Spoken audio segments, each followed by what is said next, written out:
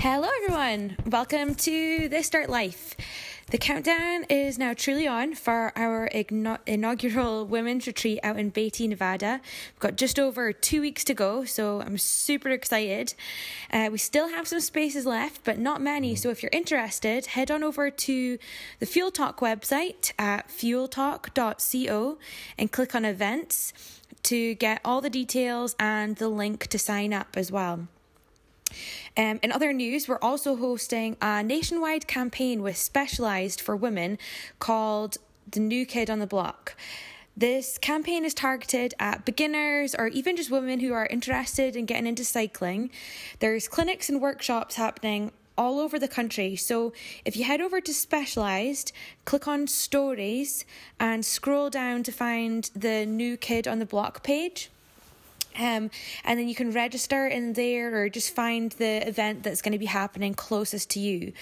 For us here in the Las Vegas and Henderson area, we're having a beginners or New Kid on the Block event on March 31st, which is next Saturday from 11 o'clock.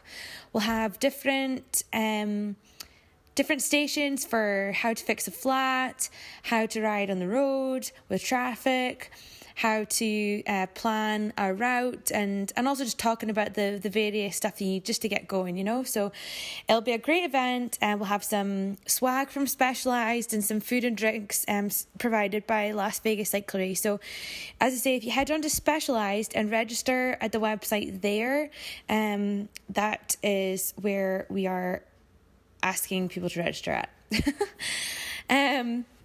Anyway, that's enough business. So today's podcast, we are focusing on nutrition, and I am so honoured to be joined by Dr. Rachel Pojetnik.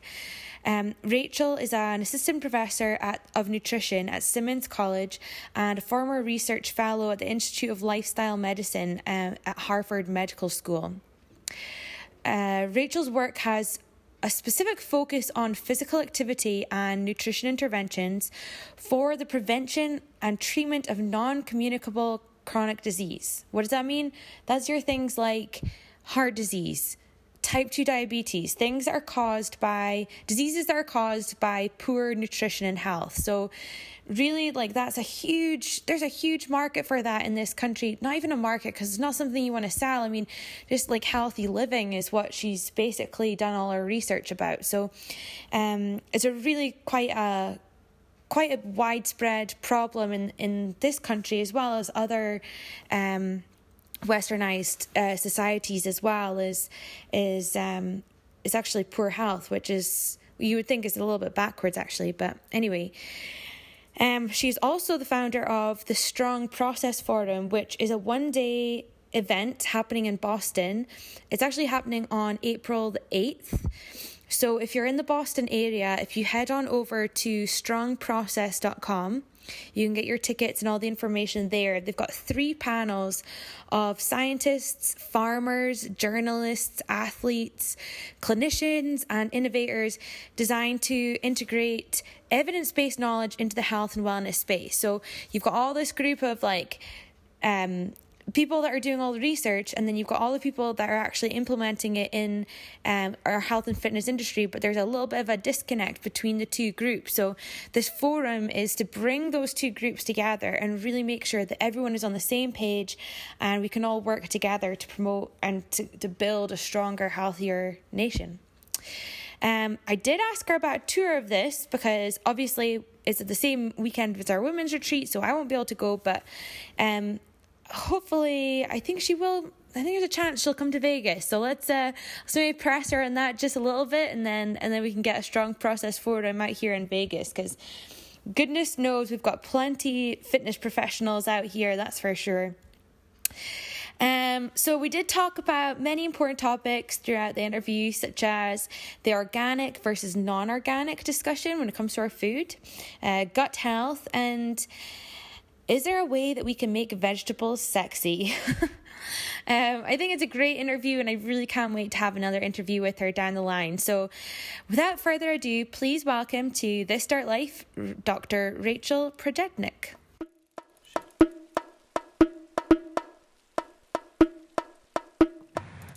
Hi.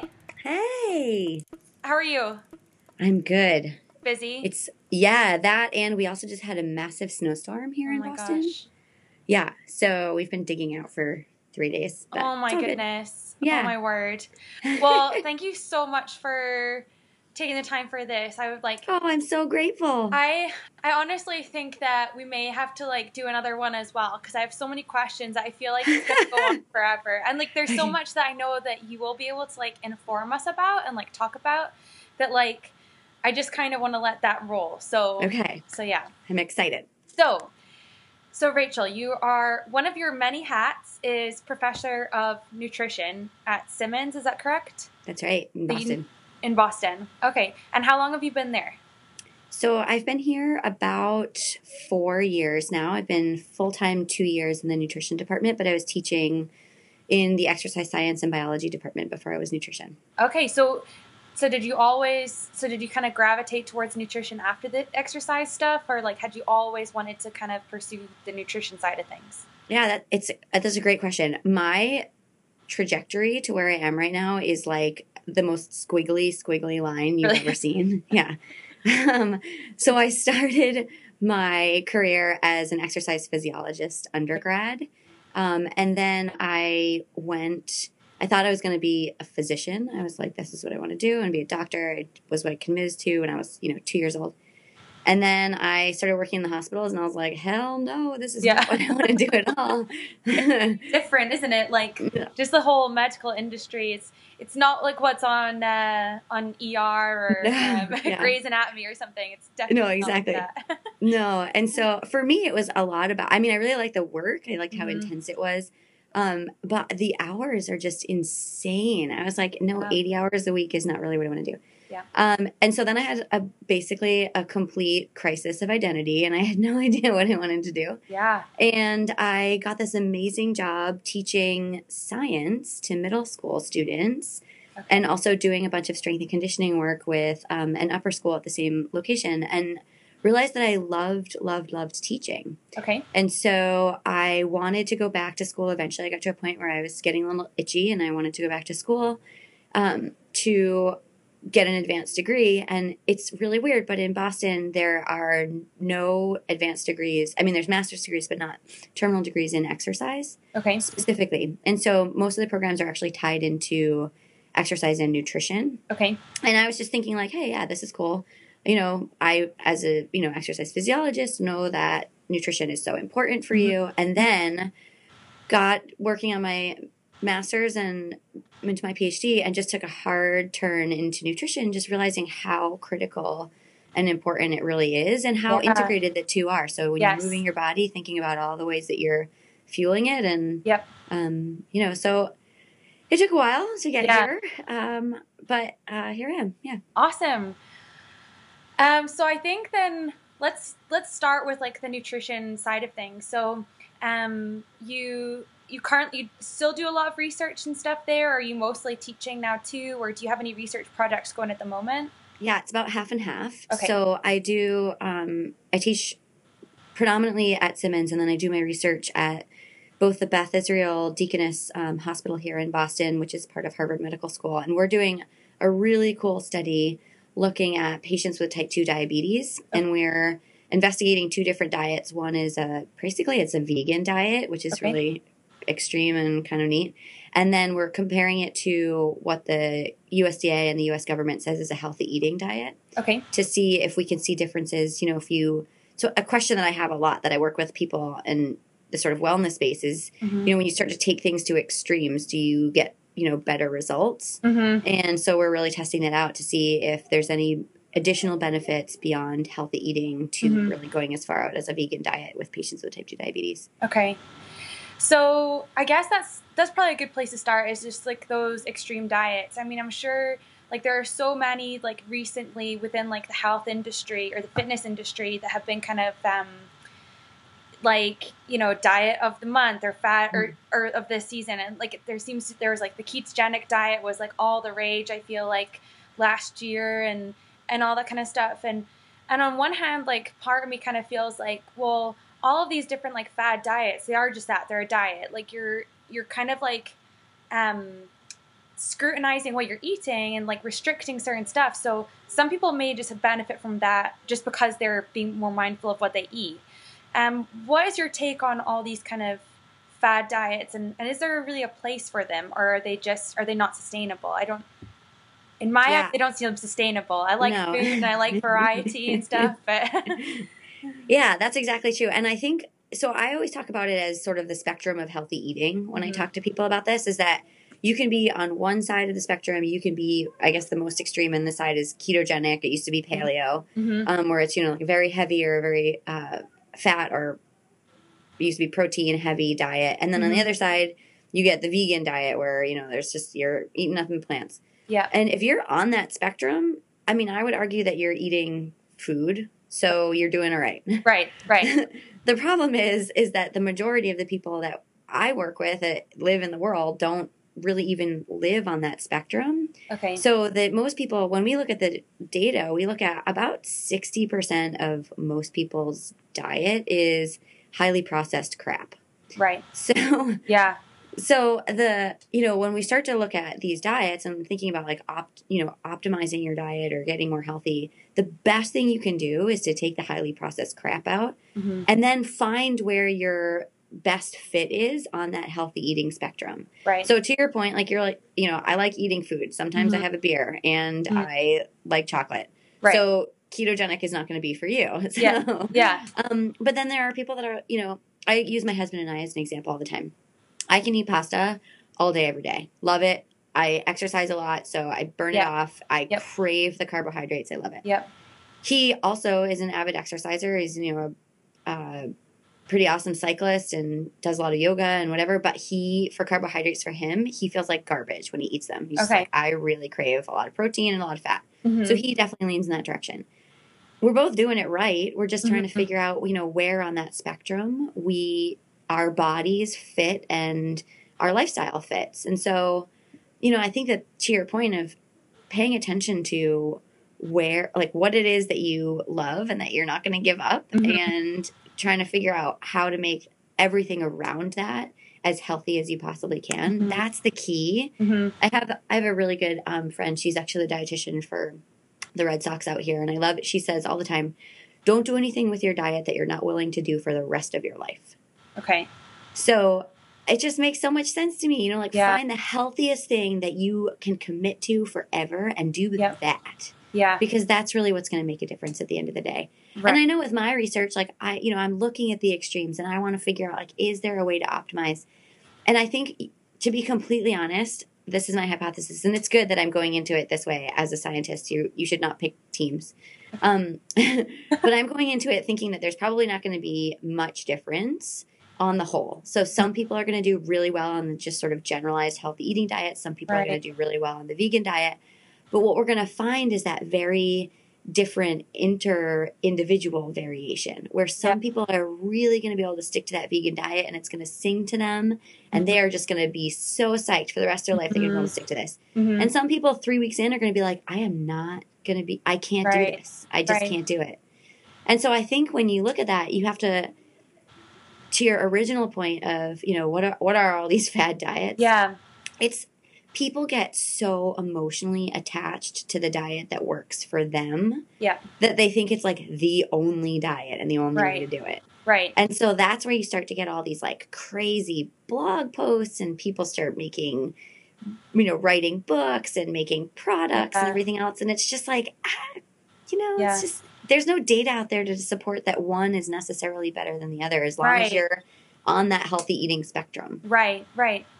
Yeah, and it's like kind of being true to kind of like what you're saying about the comparison between you and your husband, like being true also to like what makes your body feel like garbage and then what what you thrive on. So like, trying to kind of go in that direction.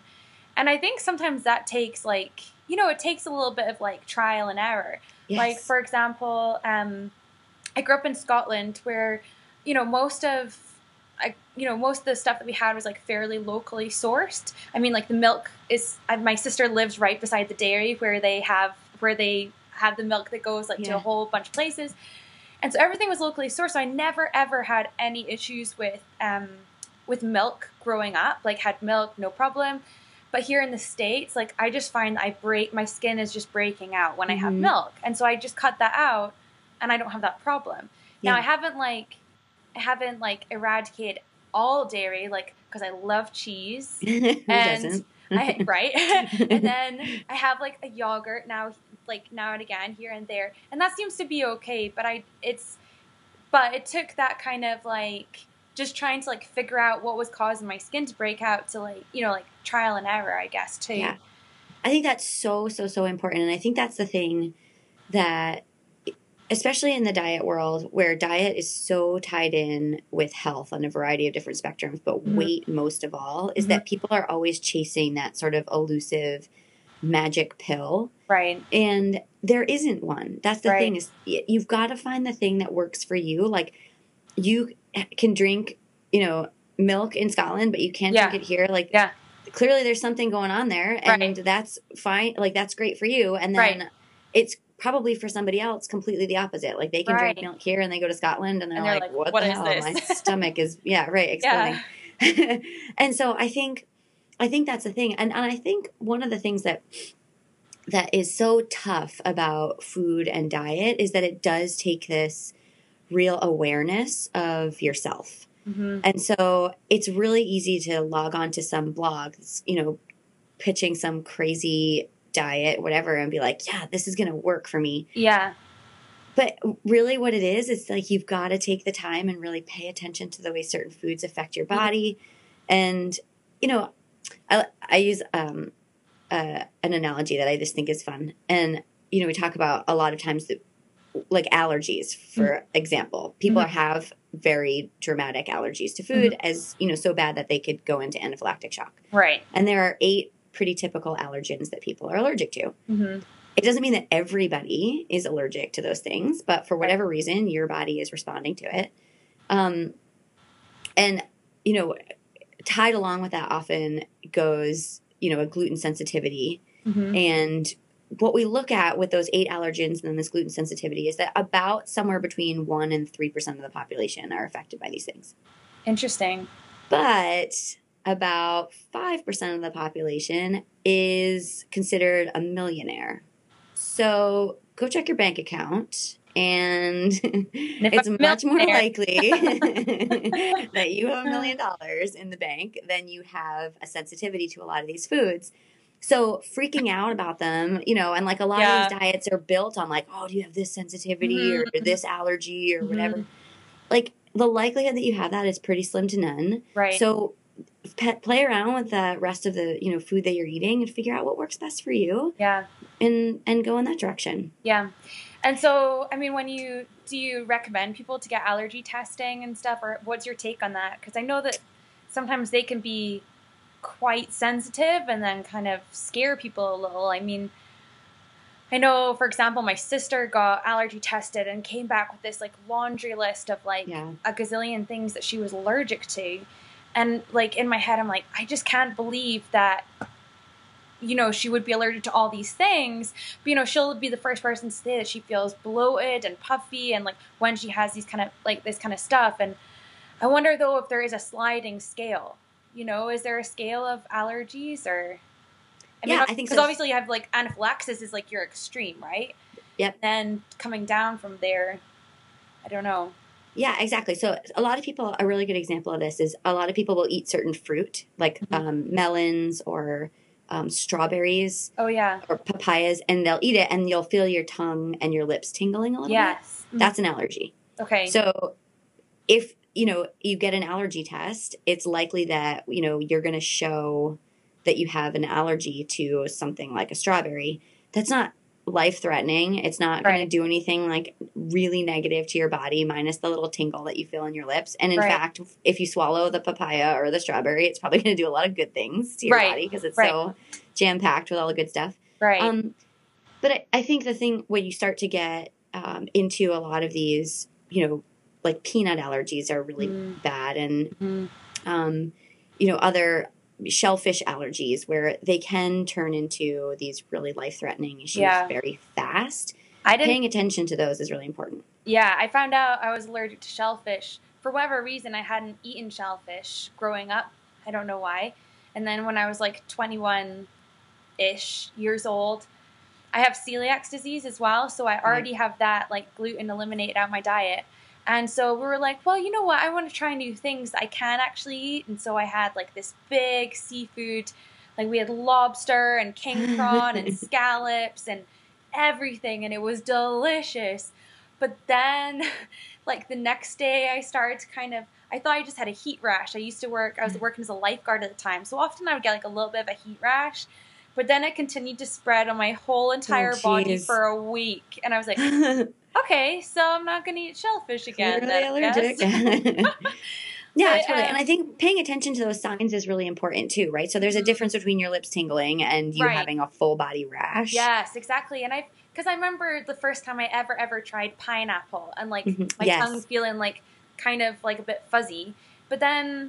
But I still eat pineapple, and it's delicious. Do you want to know something really interesting, fun fact about the pineapple? Yeah. That's probably not an allergy. Oh, really? There's actually an enzyme in pineapple that breaks down protein. Oh, wow. And yeah, they actually extract it from the enzyme from pineapples to make like meat tenderizer. So wow.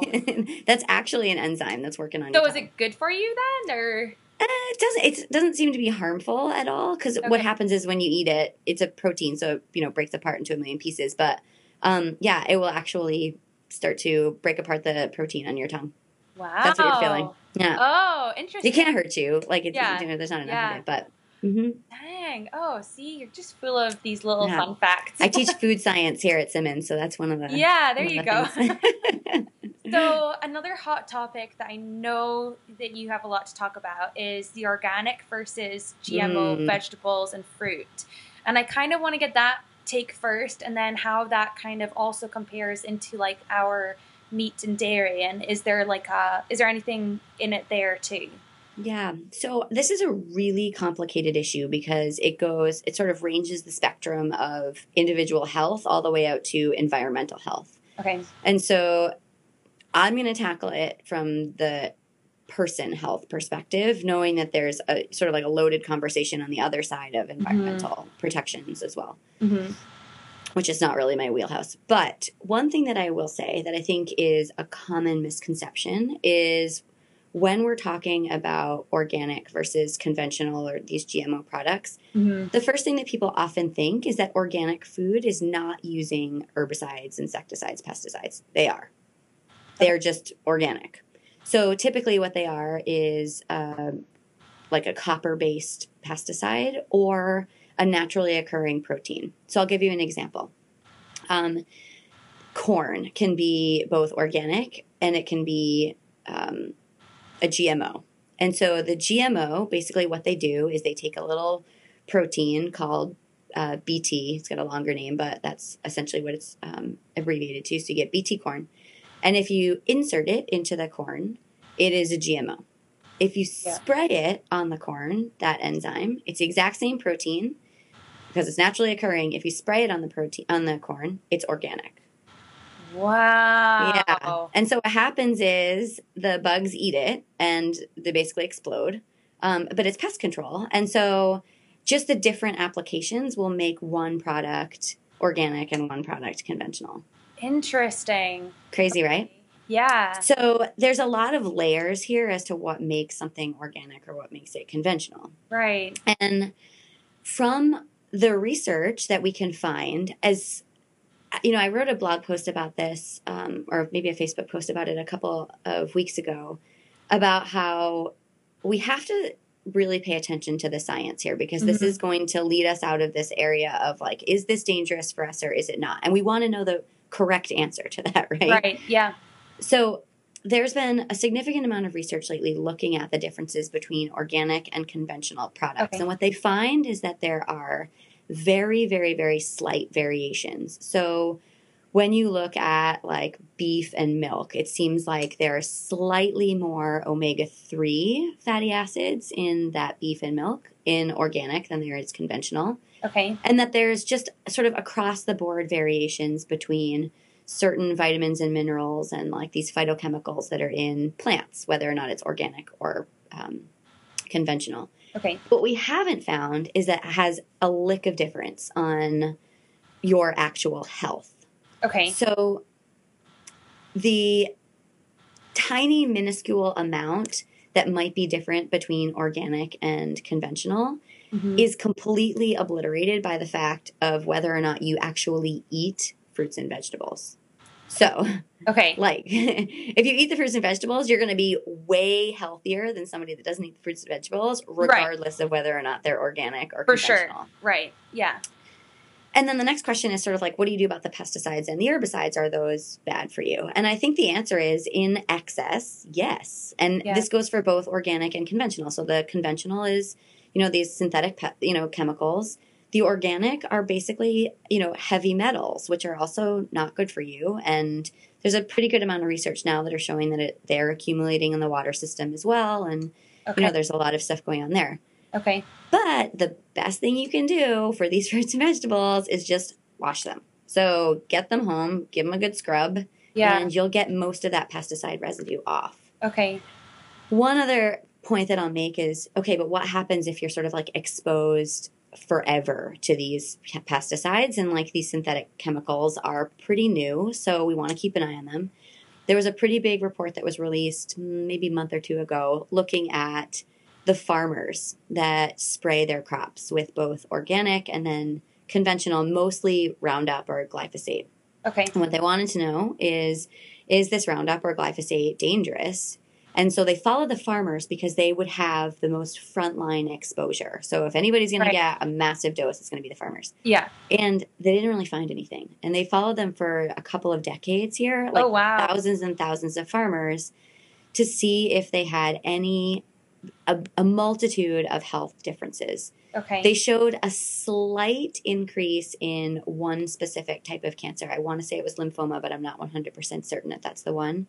But it wasn't a significant increase or a difference between the groups that had the organic and the groups that had the glyphosate. Okay. So scientists are very cognizant of this, and they're saying, okay, this is definitely something that we need to pay attention to. Right. But as of right now, the data that we have shows that there doesn't seem to be a massive effect on health, regardless of the pesticides or herbicides or insecticides that are that are conventional or organic. Okay. And the variation in food doesn't seem to be very different either. Okay. So I had now, and I don't have now I feel ill prepared because I don't have the thing to support it here. But I was talking to someone because I was excited about talking to you today. And so we were talking, and she had brought up a point that she had read there had been some sort of correlation between these pesticides and leaky gut syndrome. Yeah. Do you know anything about that, or is that? Yeah, so two things I think are going on there. One is leaky gut right now is not really a clinical term. So it's kind of being thrown around like something that we can cure and affect. And it does seem to be that certain things are affecting these tight junctions in our intestines. Mm-hmm. But the science on it is really, really, really, really, really, I'm going to say it again, really small. Okay. We're looking at this, with cells in a petri dish. We really haven't studied it in humans yet. And so this extrapolation out to leaky gut is very, very loose. Okay. Pun not intended. Yeah. But one thing that I will say is that we do know for sure that things do affect our gut, particularly our gut bacteria. Okay. And those bacteria are going to be our first line of defense against things coming into our system that shouldn't be there. Okay. So I'm going to take this one step further for you. Mm-hmm. How do you protect your gut? And the number one thing to have amazing gut flora, and then also to make a nice paste over your intestines so nothing bad gets in there, is eating a ton of fiber. Okay. Do you know where you get fiber from? Broccoli. Broccoli. Very good. Yes. Broccoli is like my favorite thing ever. Excellent. Your gut is very healthy. So, fiber you're going to get from anything that grows in the ground. So, fruits and vegetables, nuts, seeds, whole grains, all of those are chock full of fiber. Okay. And then if we think back to, remember I told you that 60% of our diet right now is highly processed stuff. Right. There's like no fiber in that unless you Right. literally get like a Fiber One bar, and even then it's kind of like cardboard. Yeah. So what I think has happened, if you just sort of like take a zoom out and, not freaking out about like what's happening with leaky gut. Yeah. If you just take a big zoom out and say, clearly we've got some health issues that are related to food in our, system right now. One of the big things I think is we have taken this super nutrient dense, high fiber food out of our diet. Very few people eat fruits and vegetables. Yeah. I mean, it's like we're supposed to get 5 a day. In fact, they say up to 10 is really what we need. And people get 1.5, 2 servings. And it's like, most of the time, even when we're looking at that, it's like iceberg lettuce or potatoes because they're eating French fries or chips. Right. And so I think, because this gets us down this road of like crazy fad stuff real quick too, is, okay, if you got leaky gut, what extreme thing do you have to do to fix it? And I think the thing that we need to like first and foremost do is acknowledge that our diet overall is pretty crappy. But the best thing that we can do is to get those fruits and vegetables in there, whether or not they're organic or conventional. Okay. Get that, the nuts and seeds in there. Yep. Feed that good bacteria, because that's what it eats. That good bacteria is going to eat that fiber, and it's going to grow good and strong, protecting those tight junctions. And then that fiber, again, makes that paste in your intestines, and you've got this amazing sort of twofold protection. Yeah. Okay. Exactly. Okay, cool. So that should be the foundation really of any of these diets, and then add in what works, add in a little dairy or not, meat or not. And I think the other thing is I don't want to be like totally Pollyanna about the fact that like there's probably things that there are things that we should regulate and pay attention to in our food system. But if we are just constantly focused on the tiny minutia, it's like we're losing the forest through the trees. Is that if you're freaking out about eating gluten, but you're completely cool eating nothing but gluten-free cookies all day, like it's still a cookie, you know? Yeah. So we got to be careful about that. And, if you feel like your gut is, you're feeling bloated or you're feeling like things are not right, checking out the foods that you're already eating rather than taking it to some extreme level where you're like, oh, I've got to take this supplement or go on some cleanse or, enemas or like crazy things that people do. Yeah. I think taking a step back and really paying attention to what the overall landscape of what you're putting in your mouth first is a really good step. Yeah. Yeah. So like that number one message then is just increase. If everyone were to increase their fruits and vegetables, we'd all be a good bit healthier. So much healthier. It's so crazy to say, and it's so unsexy, and people want to have like nothing to do with it. But if we can eat more fruits and vegetables, nuts and seeds, whole grains, this is a saying that I use all the time is eat real food. Yeah, like you're gonna be great if you eat real food, and then when you're eating real food, then you can dial in and tweak based on what your best, self is. Something I think about too, because I'm a researcher and I teach a lot of classes, is we are very privileged to be able to have this conversation where we're like, should I buy the organic Driscoll strawberries or the non-organic Driscoll strawberries? And, you've walked into Whole Foods before or, whatever, and you walk in, the first thing that slams you in the face are the strawberries. Yeah. The organic ones are $7.99 for a package, and the regular ones are $4.99. Right. $4.99 is still really expensive for people to pay for strawberries, and for us to be like, "Hey, you can only have the organic ones." Right. Like we're really sending the wrong message there, I think. Right. Yeah. I guess then another kind of quick point to make would be, like, how do you feel about like the frozen versus fresh? So this is a great question. So, I love this one. Frozen is actually an outstanding option. Okay. And I'll tell you why. There are two good reasons. One, frozen vegetables are typically frozen at the peak of their freshness. Okay. So you actually end up with this really like super ripe, very high nutrient dense product. You need to be a little bit careful when you thaw them out. So like if you thaw them out and a lot of the juice runs out, Drink it, like make a soup with it, because some of these vitamins are water soluble and they'll leach out a little bit. But the same thing happens when you cook you know, fresh. Right. The other thing is, and again, I'm putting my nutrition professor hat on, is we waste an obscene amount of food in this country. And I always tell people, like, it's not healthy until you eat it, right? So if you buy the fruits and vegetables and you go on like a complete bender and you get so excited about, I'm going to eat so healthy, and then it all rots in your fridge. Right. And you throw it away. It's done nothing for you. Right. But if you can buy the frozen stuff and put it in your freezer and use it when it's there. Yes. Win-win. Yeah, that's what I like to do. I have, I'm a creature of habit. I have the exact same thing for breakfast every morning.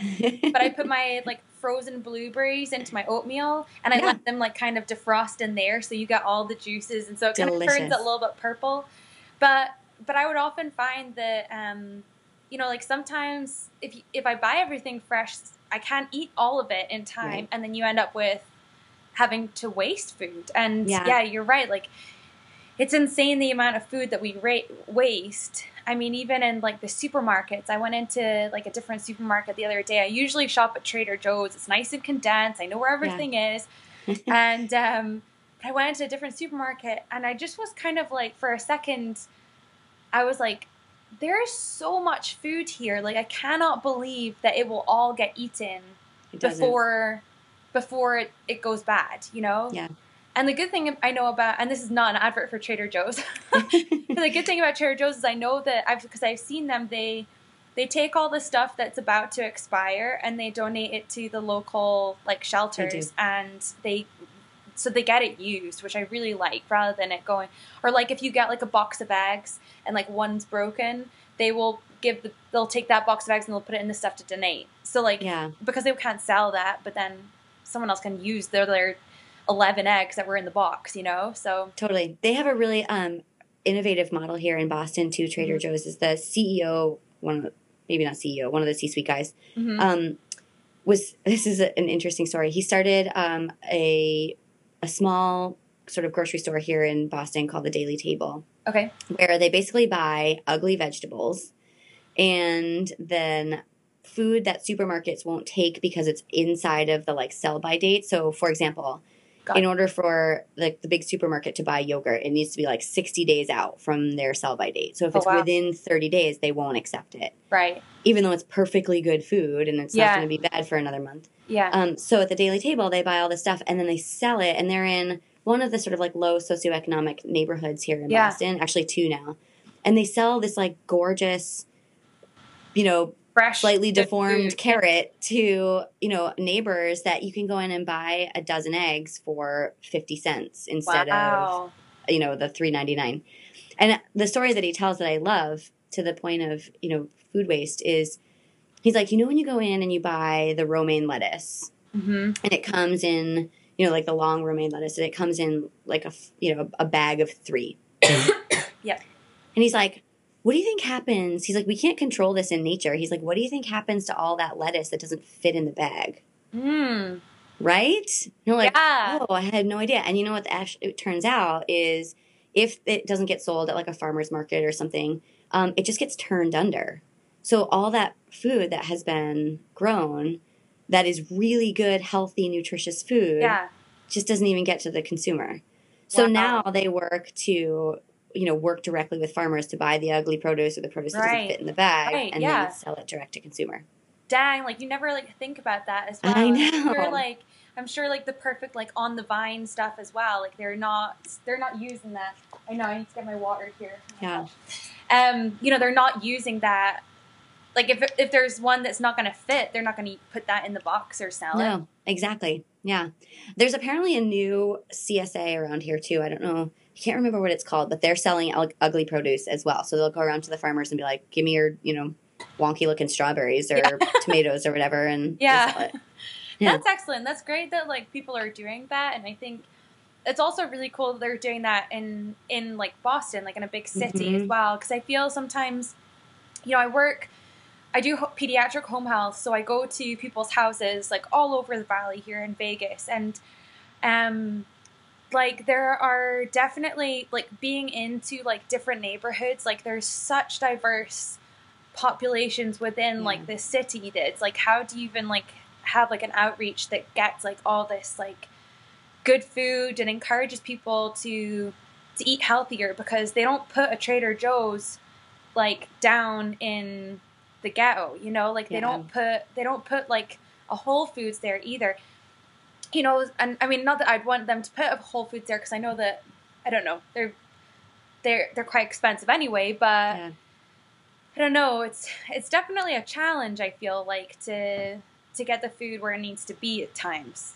I think it's a huge challenge, and it's something that, you know, back to our very original point, gets me most frustrated about these fad diets is because we're making these choices that are, number one, you know, not really based in any sound science, really. And they're making people crazy on the back end because they feel like, you know, even if you do have money to buy the right food, you feel like you're not buying the right food, and you feel overwhelmed and guilty and like you're not doing the right thing. And then imagine if you just didn't even have the money to buy the right food. And now you're being told like, okay, you need to buy this like crazy extreme thing in order to be healthy. And it's just not true.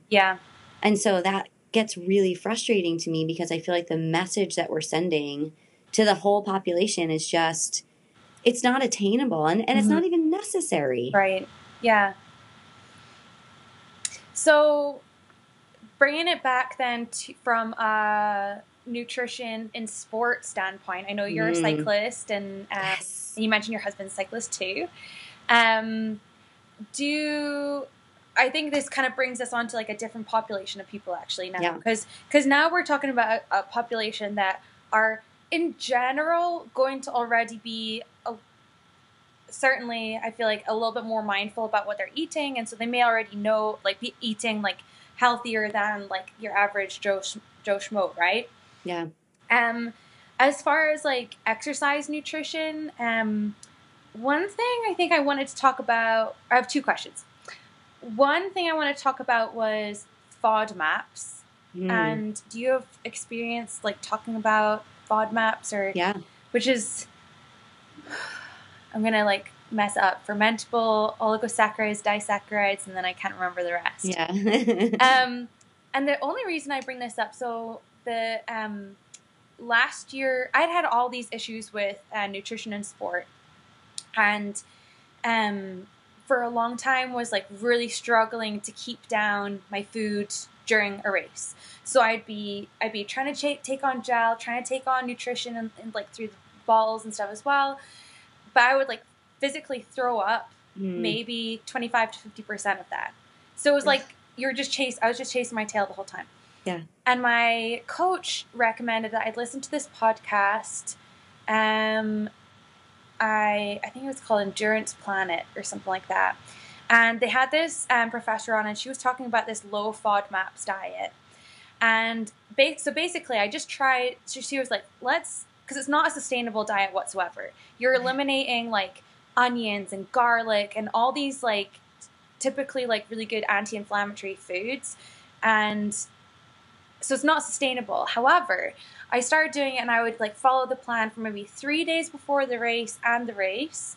And I had no issues whatsoever during the race. And I switched gels to like a gel that like fell in line with that. But I had never heard about this term FODMAPs before this. And it was interesting because the gal talking about it, they also had done a study with like cyclists and gluten, and the results of that was that it made absolutely zero difference whatsoever on performance. So like that was kind of like good to hear as well, because I was like, because I think, I mean, I don't eat gluten because I have celiacs and I just can't, and that's fine. Like sometimes every so often I'll ask my GI doctor, like, maybe like a little reverse, like maybe I don't have it anymore, and he's like, no, you always have that. Like, just deal with it. And I'm like, okay, that's fine. But I think that's been like a hot topic as well, as the gluten. So the one thing to take away from that was that no impact on sports performance. However, these FODMAPs was kind of interesting, and I don't feel like they're talked about a lot either. Is that because is it all in my mind?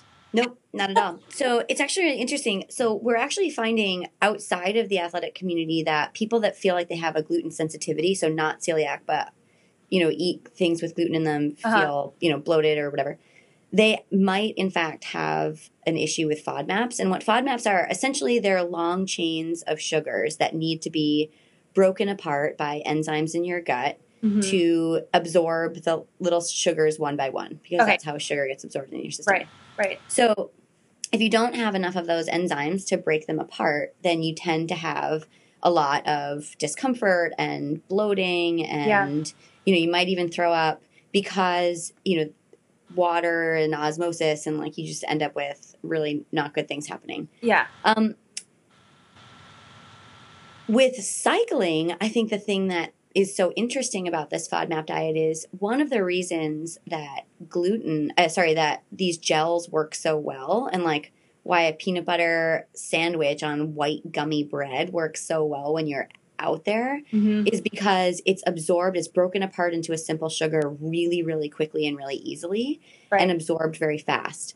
Whereas these FODMAPs take some time to slowly break down. And as a result, they can sit in your gut while you're trying to do something really extreme, like bike.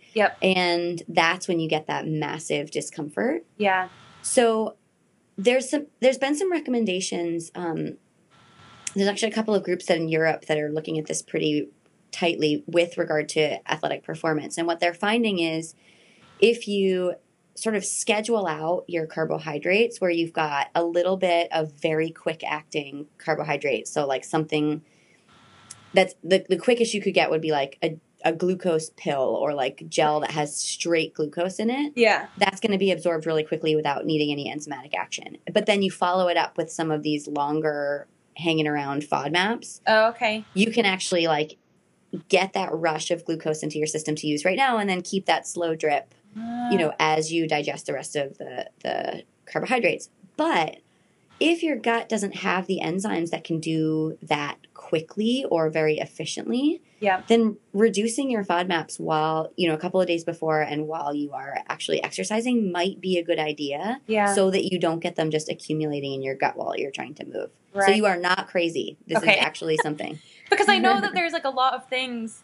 I know they're just, there's a lot of things happening as well, like that are the placebo effect. And like for me, I'm like, you know what? If even if it's placebo, it's placebo and it works for you, like just continue with it. But it's also nice to like kind of like be like, oh no, that makes sense. Because I have like found that like last year was like the first year that I applied it to racing, and I had zero issues. And like this, and it was such a like revelation for me because this was like a big hang up. Like it was so difficult to like race effectively when, it wasn't like I was nervous about if it would happen. It was just like trying to figure out like, well, when's it going to happen and how can I try and like just keep chasing this? And it was just impossible, So it is interesting. And I also was able to download an app. It was kind of an expensive app. However, like I think it was, as far as apps go, it was like maybe like $6.99 or $7.99 or something from the Monash University. And it like, I'll show you on the screen here. Yeah, that's a good one. Yeah. I've given that to people. Yes. And it was like, it like shows you like a guide, and it's got like a red light, yellow light, green light system. So that would made it a lot easier to follow. So what kind of symptoms then would you say, like, so if people are just having issues during performance, is that when you would kind of like point them in that direction, or? Yeah. I think so. So, it's like the difference of,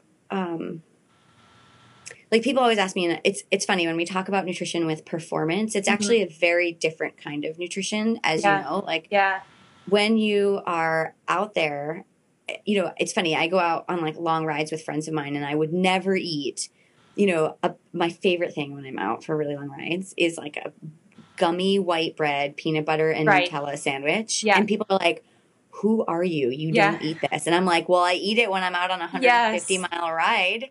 Because you have to keep that glucose high. Absolutely. You need to keep your blood sugar high, or else you're going to bonk. And so the nutrition, the actual food that you would eat when you're exercising anyways, regardless of FODMAPs, is going to be different when you're exercising, because you need that super quick rush of glucose. It's like people are, I used to get a little bit annoyed with it with nutritionists, is because I'm like, why not just give people a banana? And then I tried a banana out on the road, and I was like, oh, I see. This is not a good idea. Beyond it just being like really hard to get down. Yeah, right. It's like and awkward it just, like, while you're cycling. Totally. But it like just sits in your belly and sits in your gut because it's so fibrous and because it's got these starches in it that your body just can't break it down fast enough for you to use it. So it's just sitting there and you're just feeling like heavy and gross. Right. And so I think the thing is that, you know, if we take a step, this is actually, it's a really nice step from, you know, being on this spectrum of healthy eating, but also knowing your body and also knowing that like what you're doing at that time is also going to be really important to what you're eating. Right. So exercising, if you're just going out and so I'm a cyclist outdoors, but I also teach spinning here in the city. And if I teach a 45-minute spin class, I don't eat any different during the day because your body is just meant to be active. So just eat food. You're fine. Yeah.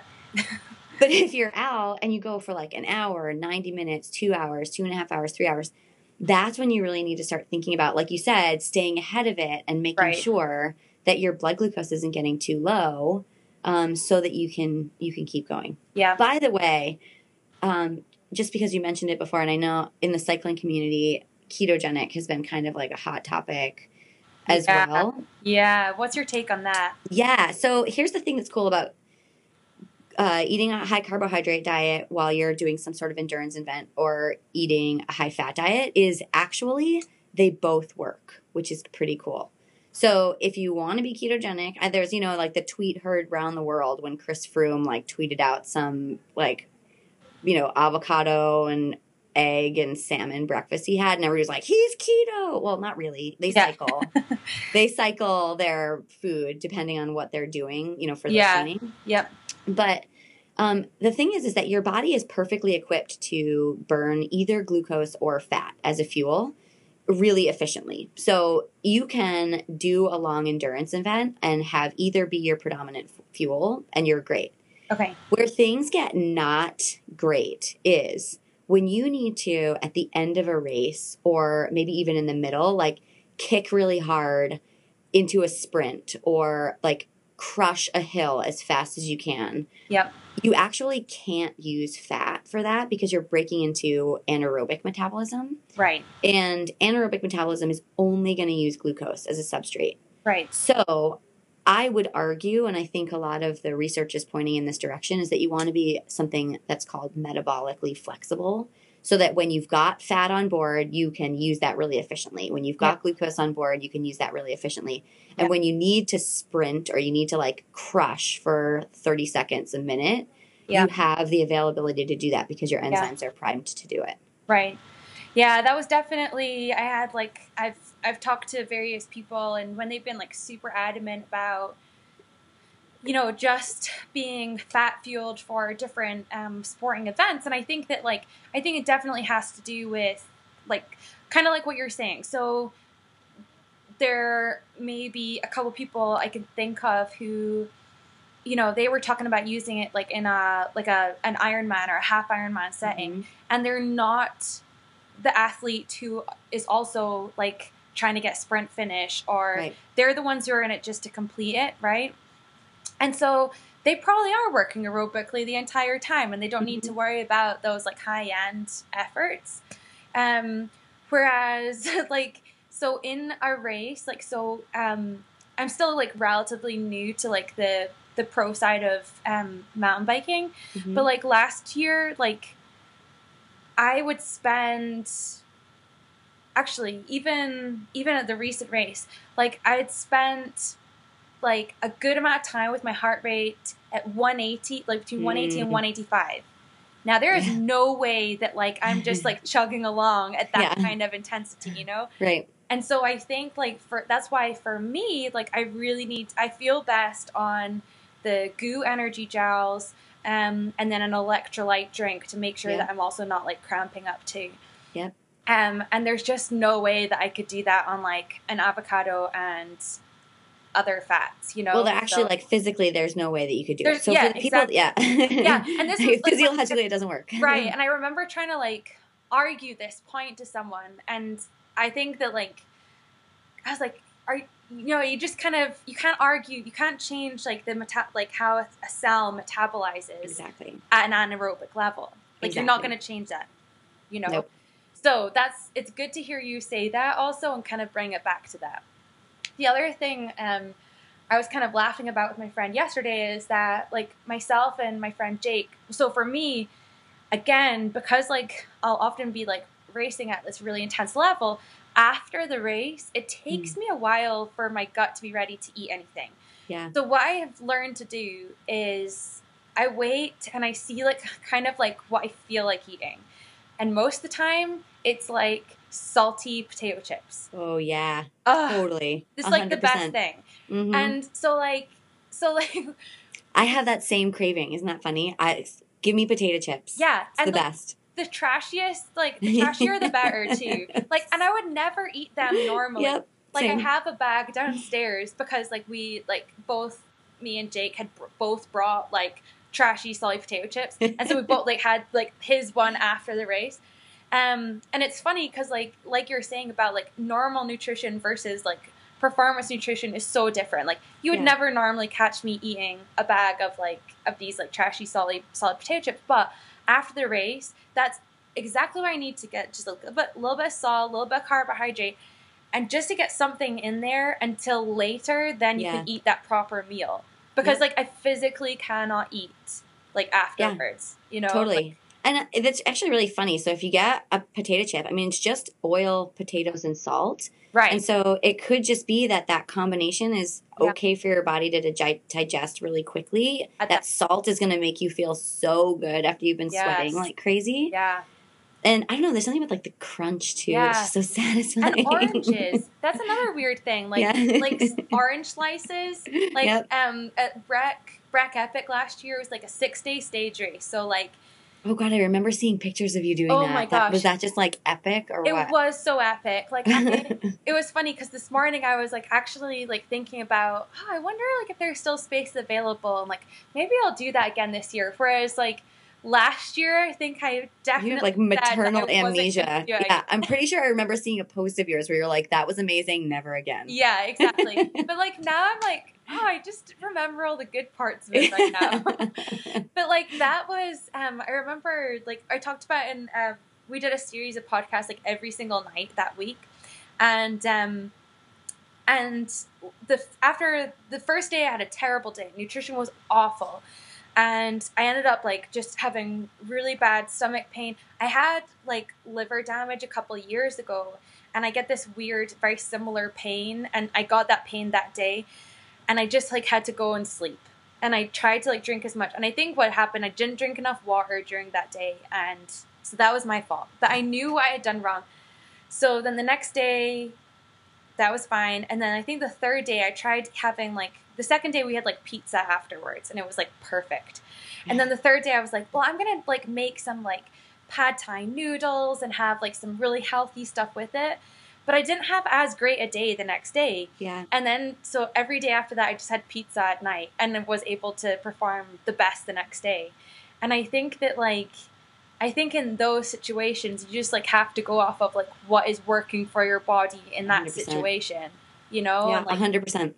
It was, and sometimes, you you have to learn the hard way. Like, on day 3, I felt really kind of groggy. And when I went back to the pizza and it makes sense. Like, you've got like the veggies on the pizza, you've got the carbohydrates, you've got like the salt and stuff. And it just gets you like replenished for the next day. Yeah. And it's also, the other thing is it's also like a super high calorie food. You're burning an incredible amount of calories when you're out there. Yeah. And so, for like a normal day, having a slice of pizza or two is like plenty. But you can like pound back like a bunch of slices of pizza it's easily digested. Your body's going to be able to use and store and reuse those calories as you're regenerating overnight. And it's like the best thing for you. Because I don't think even we were able to eat as many calories as what we were taking in, each day. And because even after that race was done, I was really hungry for like probably like 2 to 3 days after. Yeah. It took just to kind of like get back to like an even keel. Totally. Oh, but what I was going to say was at the finishing line, they would always have like cans of Coke On after the third day, they had margaritas, which I was like, yes, please. That sounds wonderful right now. But they had cans of Coke and then salted potato chips, and they had like the orange slices. And I think I had like a couple handfuls of potato chips and then like 5 orange slices, because you just got that like instant sugar and instant, and it's easy to take on. Like making my mouth water right now. I know, I can totally like picture the whole thing. Yeah. It was great.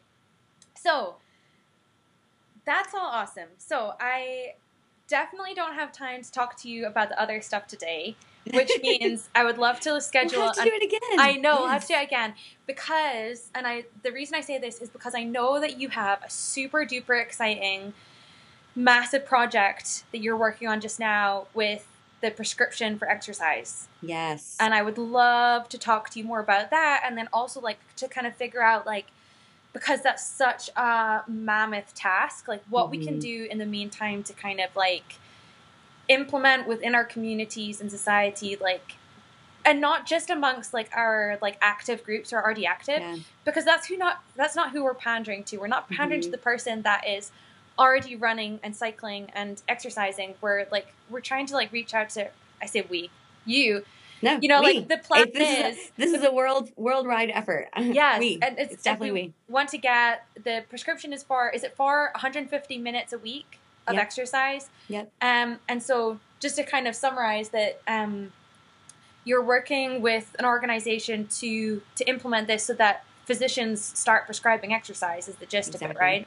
Yeah. So it's physicians and nurses and physician's assistants and PTs and dietitians and just across the spectrum, getting every time you see a physician, having them be, talking about exercise. I have this dream in my head that eventually we'll have this amazing ad campaign. Yeah. That, these pharmaceutical ads that you see and it's like a 30-second commercial and, there's like somebody, in a bathtub overlooking a sunset and they talk about how great you're going to be for 5 seconds. Yeah. And then it's like 45 seconds worth of just horrific side effects. Yes. They make me laugh all the time, because I think that surprisingly America, and then I think only New Zealand and maybe one other country in the world have direct to consumer direct advertising for pharmaceuticals. Like, it's insane. Like, you would never have that in the UK. And they just make me laugh every single time, because it's like, here, have this medication. It may help you with these symptoms. Yeah. But you may also experience bleeding from the eyes, sudden respiratory absence or whatever. And you're like, totally, wait, what? What? Yeah. But like, because there's someone really happy in the background, people are like, oh yeah, I want to try that. It's gonna be great. Yeah. I have, like, I have this, they always say at the end, like, ask your doctor about blah, blah, blah. I have this in my brain. So if anybody's out there listening from the ad council and you want to do like a massive campaign, please call me. That the end of the thing will be like, ask your doctor about exercise. Side effects may include happiness, sleeping better, weight loss, like all these like wonderful, outstanding side effects. So that's really what we're looking to do with that, with that organization, is to make some massive change, like a big force of change across the healthcare sector. So awesome. So so I definitely want to kind of like spend a bit more time talking with you about that just now. Yeah, because you work in the healthcare sector when you're off your bike too. Yeah. Yeah, and it's as I say, like I work with families from all demographics, from all different socioeconomic backgrounds, from all cultural backgrounds, and it's really interesting, like seeing like differences like within communities, but also I think there's just a lack of knowledge. Like, people, I had a conversation with a mom the other day who, was feeling very isolated. She has a child who has, increased needs, and, she doesn't have money. She doesn't have a car. She can't go to like an exercise class or a gym or a weekly thing. But I was like, we go for a walk, like get outside, go for a walk. And that didn't even, scheduling a walk into her day didn't even cross her mind. And this lady, I should say as well, is not overweight. Yeah. She's actually very slim. But it never even crossed her mind. And I was like, the mental benefits of exercise alone, especially people that are in these stressful situations or stressful or high stress lifestyles. And, you know, like it's not like, what do you call it? Like the stock market stress. It's just the stress of living in a low socioeconomic environment. Like that's a stressful place to be. Like it's a very not knowing if you're going to have a home next week, you know? And I think that that's absolutely an underserved population. And there's so many super simple solutions. Something as simple as scheduling yourself a 20-minute walk every single day. Yeah. Would have so many benefits, but there's no one out there telling people that. No. This is why we need my ad campaign. Yes. So well, it's actually funny. Help that. So in addition, I wear a lot of hats in my life, but I'm also putting on this conference in Boston in April. Yes, I want to talk about that. Oh my God, okay. I'm so sorry. No, it's okay. We'll just plug it here at the end, and it'll be the perfect way to sort of wrap everything up. Perfect. So I'm putting on this conference. It's called Strong Process in Boston. You can find it at strongprocess.com. It's in April. So if you're local, definitely come. It's amazing. Yep. But one of the panels, so we're looking at health from 3 different pillars. One is called Move, one is called Eat, and one is called Rest. Interestingly, the Eat one is all about organic and conventional. So we've got a ton of that conversation is going to keep going. Yes. But the Move panel is basically entitled Why You Should Stop Exercising to Lose Weight. Okay. That is a funny play on words. I appreciate that. But the idea here is that there are 9,000 reasons that you should be exercising that have absolutely nothing to do with burning calories. Right. And so there are so many benefits to exercise that are just so far beyond, like at a cellular level, in every cell of your body, changing your body for the better. Your brain, your heart, your muscles, your lungs. Right. You know, just the way that you think about the world. In all of those things, we're going to talk about. There's this wonderful woman. She's going to talk about how movement becomes like spirituality for you. You know, so it's just like, how can we look at this? And, you know, to your point is like, reframe it so that it's not, you know, this chore that we have to go and do because we're like, yeah. But really that it's like the best part of our day because we know how good it's going to make us feel on a million different levels. Absolutely. So, Strong Process, check it out. Yes. Come find out why you want to move 9 million different ways. And then the third panel is really cool.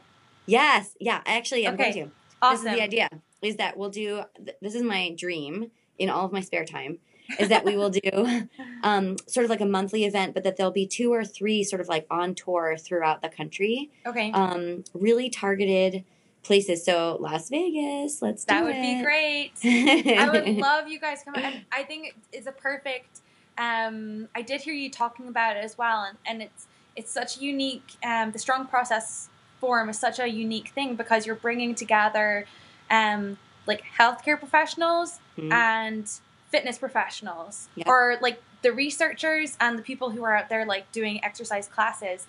And there's very few, probably no other opportunities for these worlds to collide like this and have this discussion. And I think that that's like being informed by the people who are actually doing the work and the research is just something that I think is, and then also conversely, I mean, having these discussions back and forth, what's working, what's not working, why isn't it working, and how can we make things better, like for our entire nation. So, and that's what I think about too, you know, even going back to this prescription for activity task force, it's so easy to tell a doctor to write a script for their, 30 minutes a day to their patient. Yeah. But where does that patient go? They go to the fitness professionals or they go to an exercise physiologist or a PT.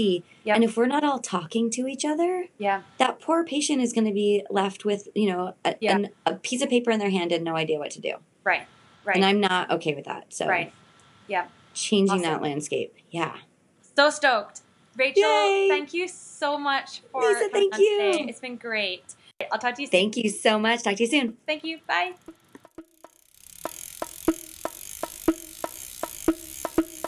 Thanks again so much to Rachel for coming onto the podcast.